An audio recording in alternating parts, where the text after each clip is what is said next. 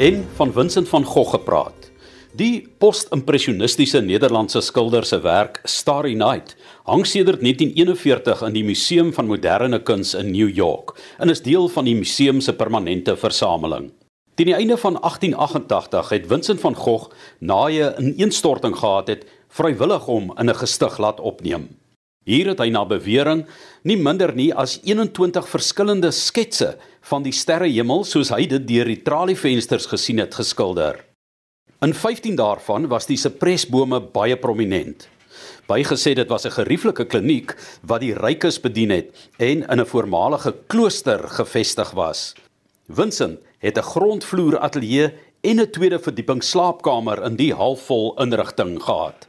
Starry Night is waarskynlik uit sy geheue geskilder, want die toneel korrespondeer met die uitsig uit sy slaapkamer op die tweede verdieping, waar hy nie mag geskilder het nie. Die personeel het hom nie toegelaat nie. Op 18 Junie skryf hy aan sy broer Theo dat hy 'n sterrehemel geskilder het. The Starry Night is die enigste nocturne van die reeks van uitsigte uit sy kamervenster en ateljeevenster. Aan sy broer Theo skryf hy: "Vanoggend het ek die landskap deur my venster lank voor dagbreek met niks behalwe die oggendster wat baie groot gelyk het gesien." Navorsers het bevestig dat Venus inderdaad sigbaar was teen sonsopkoms in Provence in die lente van 1889. Wanneer jy dus in die Museum van Moderne Kuns in New York beland, of na 'n duplikaat in 'n boek of die internet kyk, onthou dan dat die ikoniese werk van olie op doek Starry Night met die helderste ster net regs van die sipres inderdaad die oggendster Venus in 1889 was. Nadat Don McLean in 1970 'n boek oor Van Gogh gelees het, het die skildery en ander van Van Gogh se werk hom so aangegryp dat hy Starry Night geskryf het op 'n papiersak nogal en in 1971 op sy album American Pie uitgegee het. Starry, starry night, paint your palette blue and gray.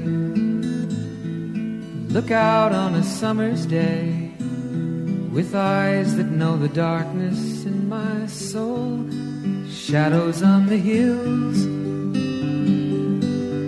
sketch the trees and the daffodils. Catch the breeze and the winter chills in colors on the snowy linen land. Now I understand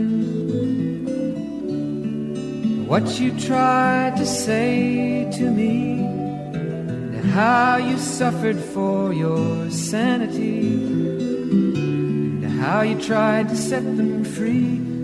They would not listen, did not know how. Perhaps they'll listen now. Starry, starry night, flaming flowers that brightly blaze, swirling clouds in violet haze, reflect in Vincent's eyes of china blue, colors changing hue.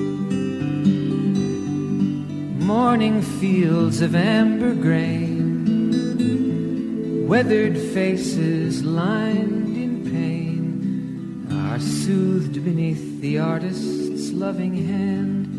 Now I understand what you tried to say to me, and how you suffered for your sanity, and how you tried to set them free. They would not listen, they did not know how. Perhaps they'll listen now, for they could not love you, but still your love was true.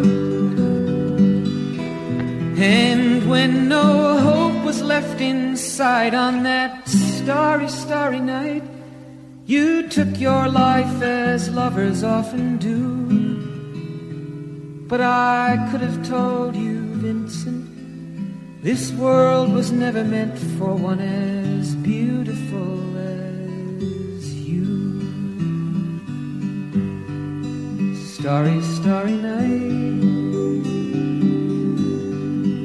portraits hung in empty halls, frameless heads on nameless walls, with eyes that watch the world and can't forget, like the strangers that you've met, the ragged men in ragged clothes, a silver thorn, a bloody rose, lie crushed and broken on the virgin snow.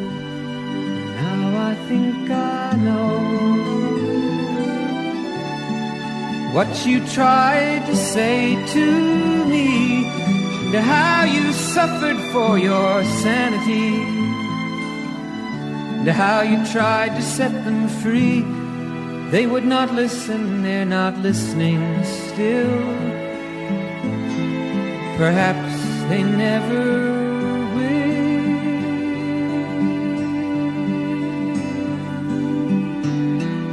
Ja, wel, as ons praat oor die Rijksmuseum, kan ek sê die biblioteek van die Rijksmuseum is hierdie ongelooflike mooi, ou, donkerbruin hout oppervlaktes, rakke vol boeke, hoë dakke, dis ongelooflik om te sien. So as mens net bietjie uit die drukgang van die toerisme beweeg en jy gaan soek, ja, die plekkies rondom hierdie bekende plekke, dan vind jy baie interessante dinge.